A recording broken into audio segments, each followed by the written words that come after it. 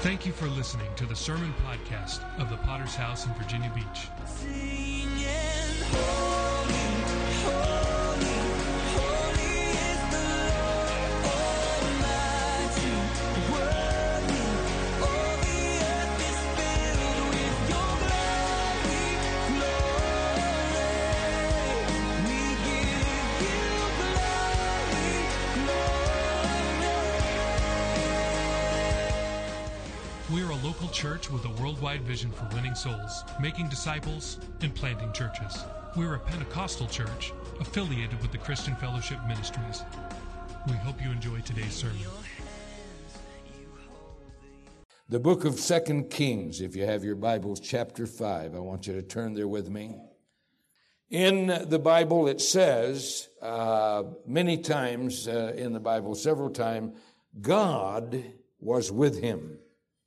Now, this is a particular and important statement.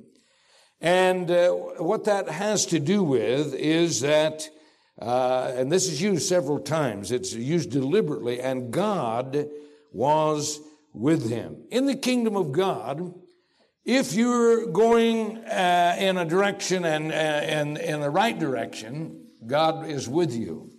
If you're going in the wrong direction, doesn't make any difference how many people you have. Doesn't make any difference how much money you have. Doesn't make any difference how many people are following you. If you're going in the wrong direction, you're on a dead-end road. You're not going anywhere. We're going to read tonight about a man that went nowhere. His name is Gehazi. He reminds me of many religious people today. What it reminds me of, you ever see one of these mazes that, you go in one place and you have to wander around and around and around and around if you ever get out on your own. You ever see one of those? Many people in the religious world remind me of somebody that are in a maze. They're busy. They are involved in activity, but they're not going anywhere. As a matter of fact, they're on a dead-end road. And here in this scripture is such a man, and I want to preach about the man who went nowhere. 2 Kings 5, beginning verse 14, I read these words. This is after or involving the healing of Naaman the Syrian. You know the story, he comes down from Syria. He meets with Elisha. Elisha doesn't come out, tells him to go dip in the river Jordan 7 times to be healed, and you know the story. And here we pick it up in verse 14. So he went down and dipped 7 times in the Jordan, according to the saying of the man of God, and his flesh was restored like the flesh of a little child, and he was clean.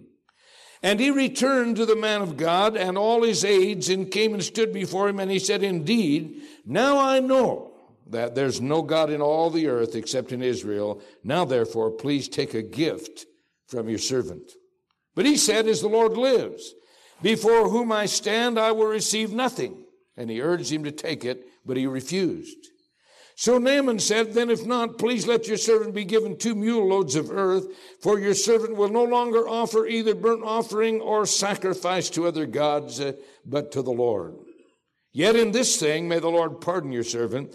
When my master goes into the temple of Rimmon to worship there, and he leans on my hand, and I bow down in the temple of Rimmon, when I bow down in the temple of Rimmon, may the Lord please pardon your servant in this thing. Then Elisha said to him, go in peace. So he departed from him for a short distance. But Gehazi, the servant of Elisha, the man of God, said, look, my master has spared Naaman this Syrian while not receiving from his hands what he brought. But as the Lord lives, I'll run after him and take something from him. So Gehazi pursued Naaman. And when Naaman saw him running after him, he got down from the chariot to meet him and said, is all well? And he said, all is well. My master sent me, saying, indeed, just now 2 young men of the sons of the prophets have come to me from the mountains of Ephraim. Please give them a talent of silver and 2 changes of garments. So Naaman said, please take 2 talents. And he urged him and bound 2 talents of silver in 2 bags with 2 changes of garments and handed them to 2 of his servants, and they carried them on ahead of him. When he came to the hill of the citadel, he took them from their hand and stored them away in the house. Then he let the men go, and they departed. Now he went in and stood before his master, and Elisha said to him, "Where did you go, Gehazi?" And he said, "Your master did not go anywhere. King James says, went nowhere. Then he said to him, did not my heart go with you? When the man turned back from his chariot to meet you, is it time to receive money and to receive clothing, olive groves and vineyards, sheep and oxen, male and female servants? Therefore, the leprosy of Naaman shall cling to you and your descendants forever. And he went out from his presence leprous, white as snow. There's the story of the man who went nowhere. I want to give to you some insight into human nature that we find here. You know, man is a complex creature. We are told by those who study human personality that we have intellect, will, and emotion. These are all elements of the soul. And the interesting thing about this is that these are linked in our personality to a spiritual nature that God has given to us. And that spiritual nature is affected by God's workings.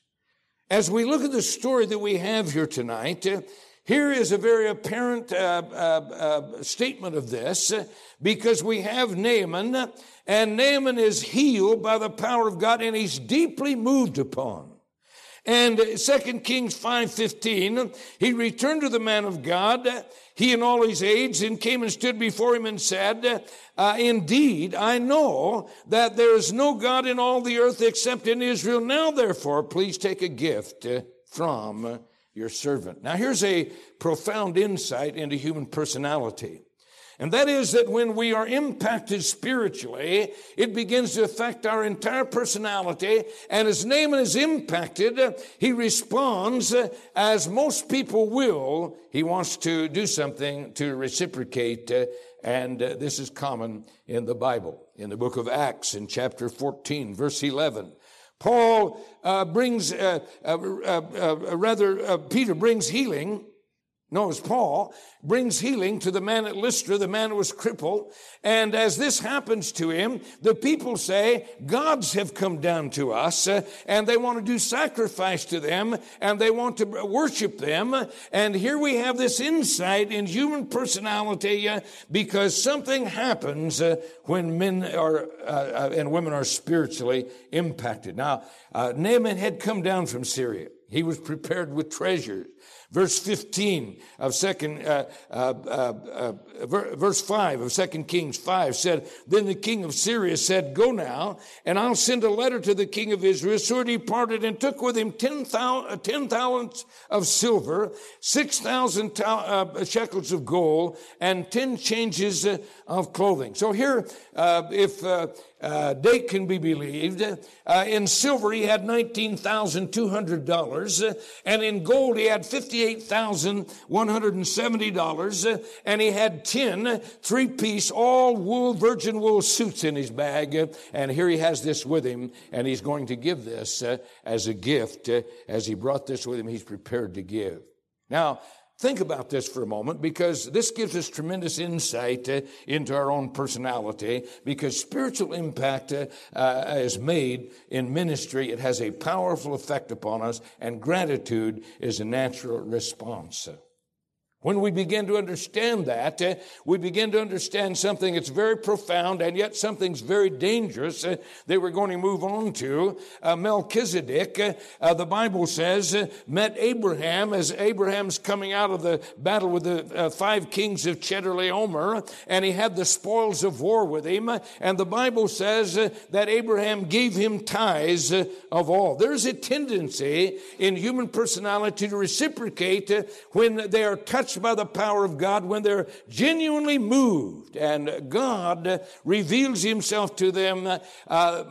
Human beings are powerfully impacted, and they generally want to reciprocate in some way or other. We have Luke 7. We have the woman, the sinful woman in the house of Simon the Pharisee. And the Bible says that she's moved. She receives redemption, forgiveness of her sins, and she comes behind the Lord Jesus weeping. She takes the most valuable thing that she has, which is an alabaster box of precious ointment that would have been worth, they tell us, worth a year's wages. And she breaks this upon him in an act of worship, because people are moved to reciprocate when they're touched by the power of God and by the hand of God. We have the 3 wise men, the Bible says, that came, or the Magi that came to the place where Jesus was. They presented unto him gold and frankincense and myrrh, because there is in human nature, when they're genuinely moved in a spiritual dimension, there always is that element because of the qualities of our soul. We're impacted spiritually and it's linked to our spiritual nature, and we find this expression that is throughout the Bible, and this is what moved on Naaman. The expression of the currency of this world or this world's treasure is as old as time. You can go throughout the world, you find the shrines, you find the temples, you find the religious paraphernalia always is containing gold and silver and precious stones or beautiful artwork of some kind or other, because people are moved in a spiritual dimension and they want to reciprocate to that. David comes to the threshing floor of Araunah. He's going to make a sacrifice. He's going to stop the plague. And you know the story. The Bible says, as he comes to Araunah says to him, you don't have to buy this from me. I'll furnish this. I'll furnish the sacrifice. I'll furnish the threshing floor. But the Bible says that David refused to exploit this dimension, but he paid for it because he refused to exploit that.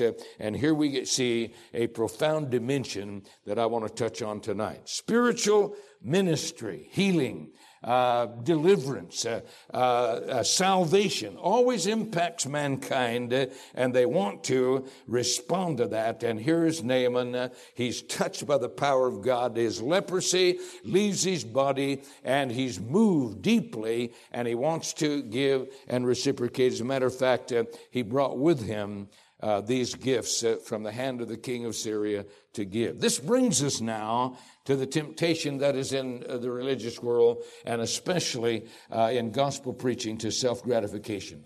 All of us have a drive to achieve.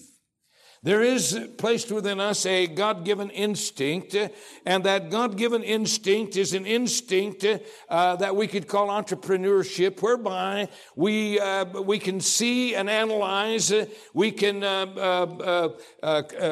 see the opportunities, we can, because of the creativity that God has placed within us, we have something that is in us that God has given to accomplish and to excel. This is a God-given faculty. As because of that, they were able to analyze, and as we're able to analyze, we begin to see things as they are. We have a movement to secure our future, to gather, to better one's future and their present. And because of that, all the inventions that we have. We're in an air-conditioned building tonight. It's wonderful. We're not mopping sweat from body heat in here because we have an air-conditioned building. We have lights. I can see my notes tonight. You can see yours. You can see my face. I can see yours. All of these things are because of the creative ability that God has given mankind to analyze and want to better himself and to bring his talents to bear to secure his future, to secure his comfort, and all of these things. I was thinking about this little invention, this, what do they call this, Sedgway, this little electric scooter that they've invented. You can go up and down these things. And I think about that when I'm trudging through these airport corridors that some of them, I don't know why the flights I fly on, it's the last one on the end. And, they could at least be close to the baggage claim or somewhere I can leave. And I think about if I had one of those Sedgways, I could just sail through there. And so it's a marvelous little invention, but that was invented by somebody who didn't want to walk. He was an entrepreneur, and he begins to think about, this is what God has placed in man, this ability to analyze, to secure his comfort, to secure his future. And here's Gehazi. Gehazi sees an opportunity. And the Bible says that he begins to seize upon this, and he brings to it a religious rationalization. Now, examine with me and think with me for a moment. Here he sees a man that is deeply impacted, and he's brought with him a fortune. In those days, that would have been an absolute fortune. $19,000 in silver, $58,000 in gold, three-piece virgin wool suits cut, ready to roll. I mean, he would have been excited about that. And Gehazi saw this, and Naaman came prepared to give that, and Elisha turns it all away, and he sees that, and he sees an opportunity. And the Bible says in 2 Kings 5, 20 and 21, he says these words, "But Gehazi, the servant of Elisha, the man of God, said, Look, my master spared Naaman this Syrian, while not receiving from his hands what he brought. But as the Lord lives," listen to that, but he's bringing theology to bear here now. "As the Lord lives, I'll run after him and take something from him." So Gehazi pursued Naaman. When Naaman saw him running after him, he got down from the chariot to meet him and said, "Is all well?" Now, Gehazi is the disciple with a better idea.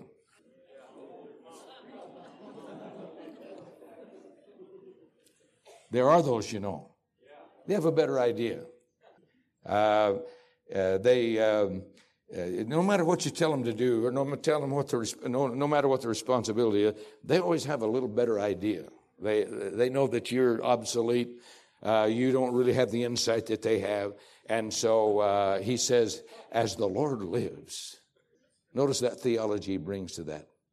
What a tremendous insight into human nature and into human character, because as the Lord lives, I'll take something.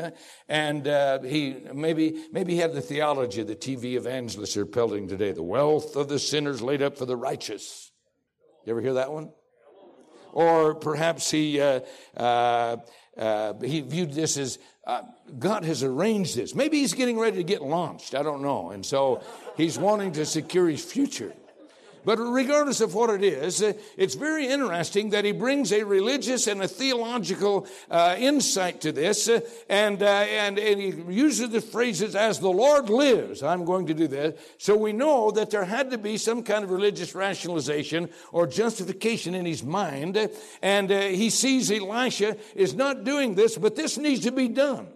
And maybe this is his theology, the wealth of the sinners laid up for the righteous. And so he seizes upon this, and he uses God's favor for self-gratification. Now listen very carefully to me right here.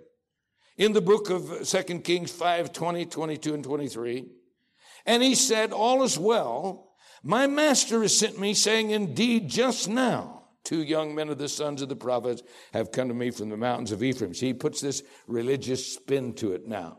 Now, this is actually for God. This is for Jehovah, because there's 2 Bible students, actually. They've just arrived, and so we need some clothes for them, and they need a little bit of support. And he says, they've just, please give them a talent of silver and 2 changes of garments. Now, think how much that would have been in Elisha's day.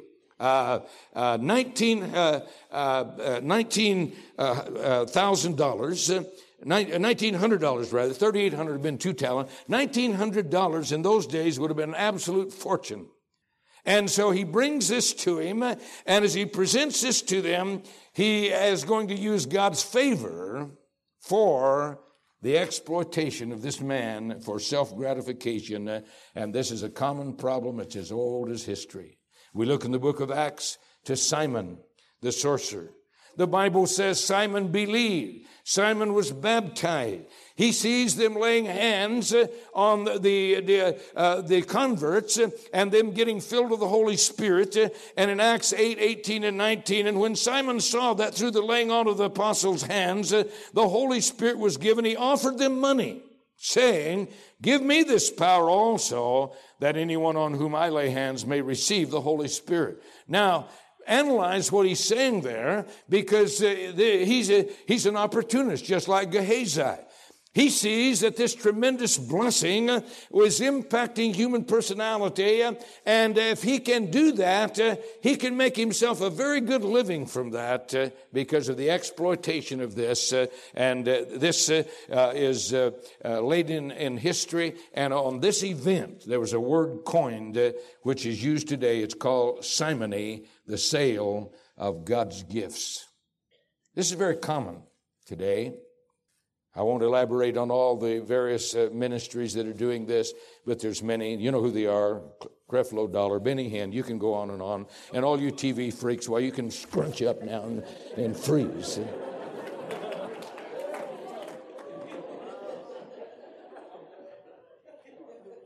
Very common in crusades. We're advertising crusades. We get calls and they ask us, how much do you charge? I need to be prayed for. How much does it cost to be prayed for? This is very common, especially in the religious world. I was up in at Artie's son's funeral, and riding back from where we went out to the gravesite, Geneva Pete rode with us, and she's talking to us, and she began to talk about the medicine men. She said, well, the medicine men traditionally they would minister, and what they received was food. You'd give them food, a gift of food. But she says things have changed now. And she says they won't even come and appear for less than $1,000. So even the medicine men have moved on up the ladder, you know. I no doubt they caught on with Benny Hinn and Creflo. And so they thought, these guys can exploit, why can't we? So what we have here is a principle, and that principle is the temptation to self-gratification, to exploit the impact that is made on human beings because they genuinely are impacted by God. Can you say amen? Somebody's healed. I want to tell you, I recognized years ago that something more than just a physical healing took place, that there's a spiritual dimension that was imparted there also. And here, this impact is made, and there's a tremendous temptation to exploit that and to use that for self-gratification. Sometimes it's not clear-cut. I remember years ago, I was a new convert, and there were missionaries that were attending the church where I was saved. They were going to language school. They were going to the mission field. Right from the opening, early days of me as a new convert, my heart beat for missions and evangelism. And these were my heroes. These were people that were going to the mission field. These were people that I idolized. And I remember I was deeply moved, and I was working a nominal job, didn't have much money or anything, but I did have 2 guns. And so they were getting ready to go to the mission field, and one of these was an heirloom that I inherited. My father passed away. It was a very fine gun. The other was another one that was mine. And so I brought these guns to church one day, and after service, I said to this missionary who's getting ready to leave, listen, I've got 2 guns. Can you use those as you go to the mission field overseas? And he said, yeah, we can use those. And so, you know, I'm a young, ignorant kid. They couldn't even take those guns to the mission field. But they didn't say, well, you know, we can't use these. They didn't say anything about that. He just took them. I've always wondered where they wound up. Who knows where they wound up. But that was an exploitation of the very thing that I'm talking about. People are deeply impacted by spiritual ministry. And here we have Gehazi. Gehazi's there. His heart is not right.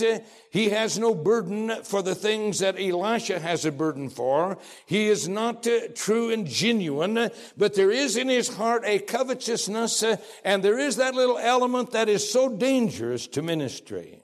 And here it comes out, and this is why we have discipleship ministries, because if you're alert, you can pick up some of these things in a disciple. Jeremiah said in Jeremiah 17, 9 and 10, the heart is deceitful above all things and desperately wicked. Who can know it? I, the Lord, search the heart. I test the mind, even to give every man according to his ways, according to the fruit of his doings. Now, there's a tremendous temptation tonight to surrender your integrity for greed. I was talking to Pastor Campbell about this. I guess he preached on this a while back. And so think about this now. This man's blinded. Greed has laid hold of him, and greed has that ability. Here he is. He's lied to Naaman, And as he's gone to lie for personal gratification and for the exploitation of this impact that God has made upon his life, he lies. And as he lies, he is lying. And this man who is the disciple maker is the same man that the king of Syria is wanting to invade. And he complains because every time he sets a plot, it's found out. And they finally say, there's nobody that is revealing these plans, but there's a man of God in Israel, and what you whisper in your bedroom, he knows about. Now, this is the man this is Elisha they're talking about. And here's this disciple, and this disciple is blinded by his greed, by his selfishness, and this deception, and he comes back into the place where Elisha is, and Elisha said, "Where'd you go, Gehazi?" And he said, "Thy servant went nowhere." Lied through his teeth to the man who could hear a whisper in a bedroom. Are you still with me? This is what greed and self-gratification and exploitation will do. And what he did not understand, there's a greater issue here. You see, Gehazi did not follow Elisha's example. Elisha is working towards a principle and a purpose. Here's a man that comes down. This man is not a worshiper of Jehovah God. This man has just been impacted by the power of God. His body has been healed. And in that moment, he says, no longer Rimmon. I know that Jehovah God is the true God. And here, I want to give you these gifts. And Gehazi said, I'm not accepting those. Now think with me concerning the issue here, because there's a revelation going to be given to a new convert of God and his ways. And here's Gehazi, sees this, but he's got a better idea. Isn't it interesting what people will do? We've had 2 or 3 upheavals and from various times. I had a man that stole a church, 7-year investment in South Africa. You know what his name is, Dale Reese. And so he stole the vehicle, he stole the vehicles, he stole the bank accounts, he stole the equipment, he stole everything. And when I'm trying to bring him to grips to be honest and at least give us back our equipment, here's his rationalization. Listen to this. It's being used for the kingdom. That's what it was given for. I saw a website. One of our ladies pulled off of a website, Praise Chapel's website, and some pictures on it. And I looked at this group of pictures here. You know, I'm an old man. I've been around a long time. I've seen a lot of chapters. And so I'm looking at this picture, and there's a series of pictures here. And the conference that they did, it's Praise Chapel, if you want to know who it was. And the conference that they're doing was connectivity. That was their theme, connectivity. And I'm saying connectivity. That's interesting because here's Larry Neville, who stole a registration, vehicle, money, bank account, equipment in Singapore. He's there. He ain't looking well. Larry's not looking good. And so he influenced John McGovern, who stole a registration, 2 vehicles, equipment, money, the whole shot in Hong Kong. Right? He influenced Sammy Morris, who stole 32 churches in the Philippines, which there ain't no 32 now. It's shriveled down about his size, about 7. And he's there. Howard Pennington's there, who stole a building, equipment, money, etc., in Kingman, Arizona. And so here they all there. And as I'm looking at this, I'm thinking to myself, connectivity to what?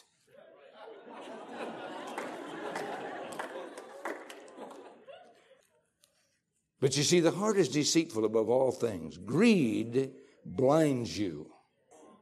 When you begin to function on self-interest, you begin to function on greed. When you begin to function on self-interest, suddenly everything else is pushed aside. Integrity is pushed aside.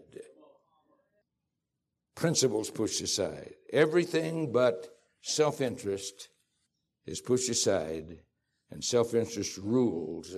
And here's Gehazi, shoves aside everything he's been taught, everything that he's seen, everything that his exampleship, and for exploitation of an impact that God had done a miracle, he runs after Naaman, lies, receives the gift, and comes back to Elisha. Now, this gives us a need for perspective here.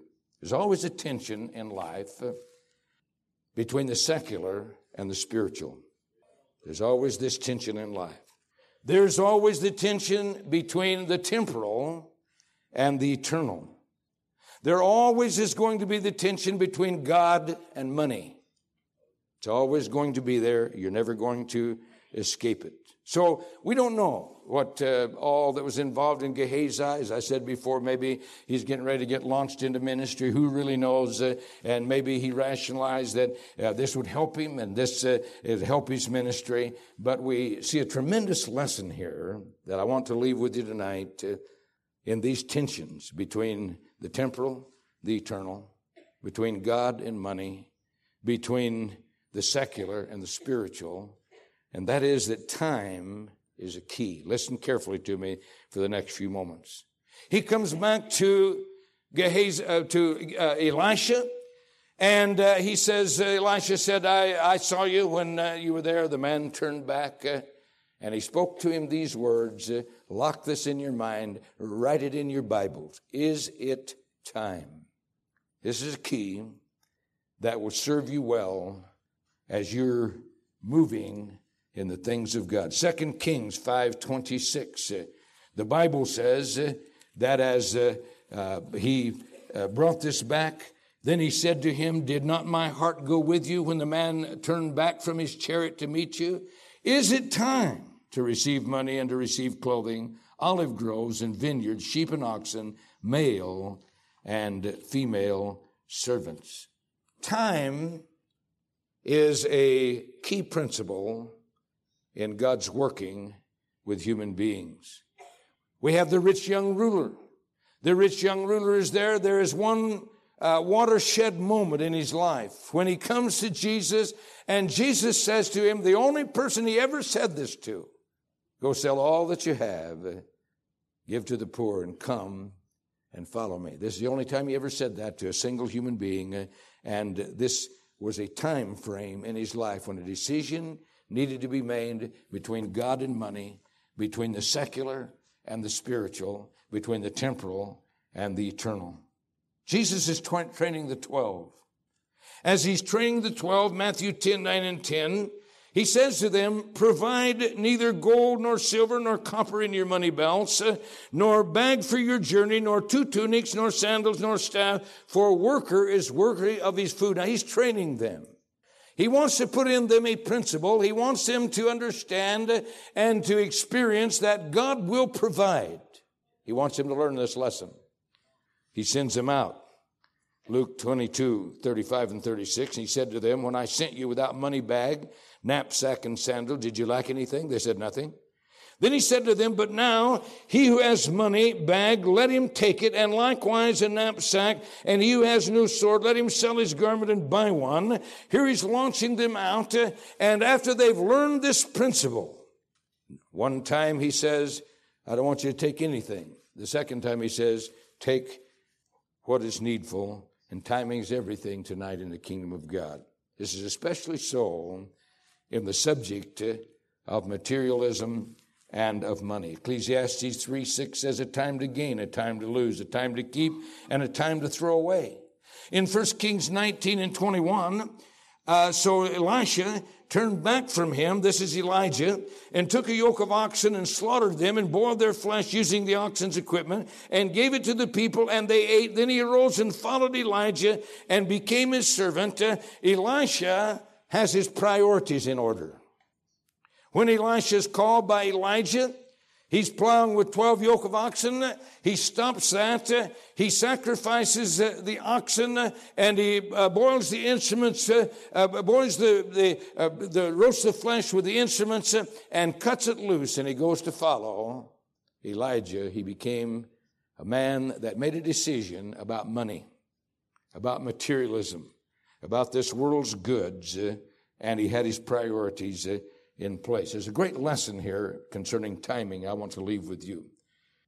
Down in 4 more chapters, we find Elisha again. Elisha is up in an area and he gets a message from the king of Syria. Listen to this. So Hazael, the messenger, went to meet him, took a present with him of every good thing of Damascus, 40 camels' loads, and he came and stood before him and said, your son Ben-Hadad, king of Syria, has sent me to you, saying, shall I recover from this disease? This is 4 chapters later. In 2 Kings 4, he'll take nothing. In 2 Kings 8, he reaps a great benefit, and time is everything in the kingdom of God. He has his priorities in order. Now think with me for a moment about the issue that we have here. Gehazi is the next man up. Are you still with me? He is going to take the mantle. He's going to stand. He's going to be the one that is going to be God's representative. He's the next man up to the plate. But that's aborted. And he fails in the place that God would have him to be. I was thinking about that. You know, who's going to take the mantle of the next generation should Jesus tarry sitting in this building? Pastor Campbell's getting old. I mean, you look at him, he's fading.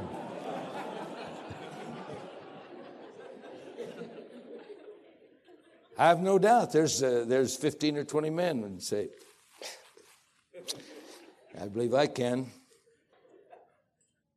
Pastor Warner, he's over 50. He's headed on into eternity. There's probably 50 people in here who say, I guess I. Pastor Mitchell, going to go be with the Lord someday. Who's going to step up to the plate when we're all gone?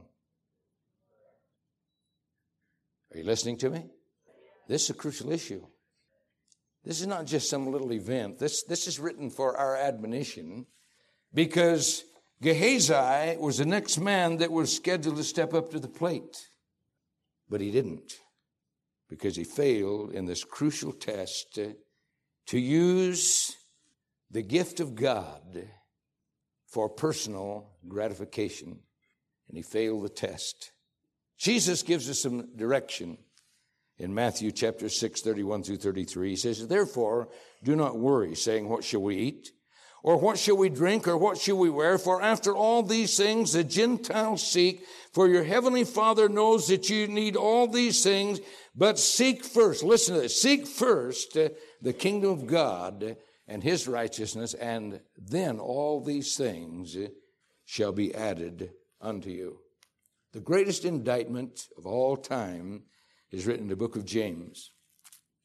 It is a prophecy and it is an indictment. It's James 5, 1 through 3. Come now, you rich. Weep and howl for your miseries that are coming upon you. Your riches are corrupted. Your garments are moth-eaten. Your gold and silver are corroded, and their corrosion will be a witness against you and will eat your flesh like fire. You've heaped up treasure in the last days. This is the greatest indictment. It is a prophetic insight of the generation before the coming of the Lord. And in our generation, as in Jesus' generation, money has become the authentication for validity, for direction, and for reward. Luke 16 was written for our generation. Read it. That's Jesus' statement concerning money. Here's Gehazi. Here's the man who went nowhere. Actually, he did go somewhere, but spiritually, he went nowhere. He moved from destiny next up to the plate. He's the next generation. He's to carry the mantle. And he moves from that to leprosy in one decision that he made in life. 2 Kings 8, we find him again. He's up in the court of the king of Syria. As he's there, we find him, and he's a spiritual gigolo. He's a religious prostitute. He's kept on staff to amuse the king of Syria, telling about the miracles of Elisha. From destiny to leprosy to a spiritual prostitute. Because he made a decision, and that decision was wrong. Paul says in Galatians 5:7, you did run well. Who has hindered you? And it's a picture of someone who seemed to be leading the pack, but suddenly, out of the nowhere, something happens, and they're out of the running. Someone, the word actually means somebody cut in front of you and cut you off, caused you to stumble. I remember in the Olympics some years ago, it was a Mary Slaney that she's leading, and somebody struck her heel. She fell and lost that race and has never surfaced again. This is a picture that Paul's writing, and as he writes it, he writes to you and I tonight, and I want to say to you tonight, who does hinder you? You did run well. See, there's many a man like Gehazi. Gehazi is not someone who is just a run-of-the-mill. Apparently, Elisha saw something in Gehazi that was of great promise. But Gehazi was hindered. And he was hindered by his own decisions concerning the exploitation of the gift of God for money. Some years ago, a man had been calling me. He was pleading with me to back him. He wanted to go overseas. Would I take him under support? And the events were not correct at that time. Time went on, and so there came a time when it would have been very advantageous. This man spoke the language that needed to be spoken in the place where I was willing to invest in. I called him and I said to him, I've got this opportunity and I want to know if you're interested in this. And he said, yes, I'm interested. So I said, well, what's your situation in finances and in debt and so on? Can you be free in a month's time? Well, he said, I've bought an SUV and the payments are, I think, $400 and something a month. And he said, I bought a house, and this is an exorbitant sum. And he said, I'd have to liquidate this, and I'd have to sell the house. And I said, no, I need somebody now. He said, well, there's just no way that I could do that. And I said, then thank you. I can't use you then. Now, this man was in a church that time. I believe he genuinely did have a burden for overseas ministry. He had the qualifications, he had the language, he had some experience, and I believe that he might today be doing a work for God. But I had to send someone else because he could not liquidate to meet the need of the time frame. His debt was too great. There's no way that he could ever get loose from that. The house payment, he couldn't rent the house. He would have to sell it. That's an intangible. The SUV, SUVs cost a lot of money. And there's no way he could handle that. This man later, he had affiliation with someone who influenced him adversely after that. He left the church he was in, left the fellowship. I'm not sure he's even still going to church. He's certainly not in the ministry. And I think back on that and this example. What if this man had governed himself? He would not have put money first. You can say all you want to, you can't serve God. I'm not serving money. I want to tell you, I'm not serving mammon. But if you can't respond to a need that God puts before you, then you're serving money. No matter how much rationalization you're going to put before it. And I've just told the story of 99% of Christians who say, I want to do something for God. I want every head bowed, every eye closed. We thank you again for listening. Do you want to receive updates from our church in your inbox? Make sure to sign up at our website, vbph.org. If this message has been a blessing to you, would you consider supporting our ministry with a generous donation? Please visit our website at vbph.org and scroll down to find the Give button at the bottom of the page. We would be so grateful for your support. Until next time, love God and love people.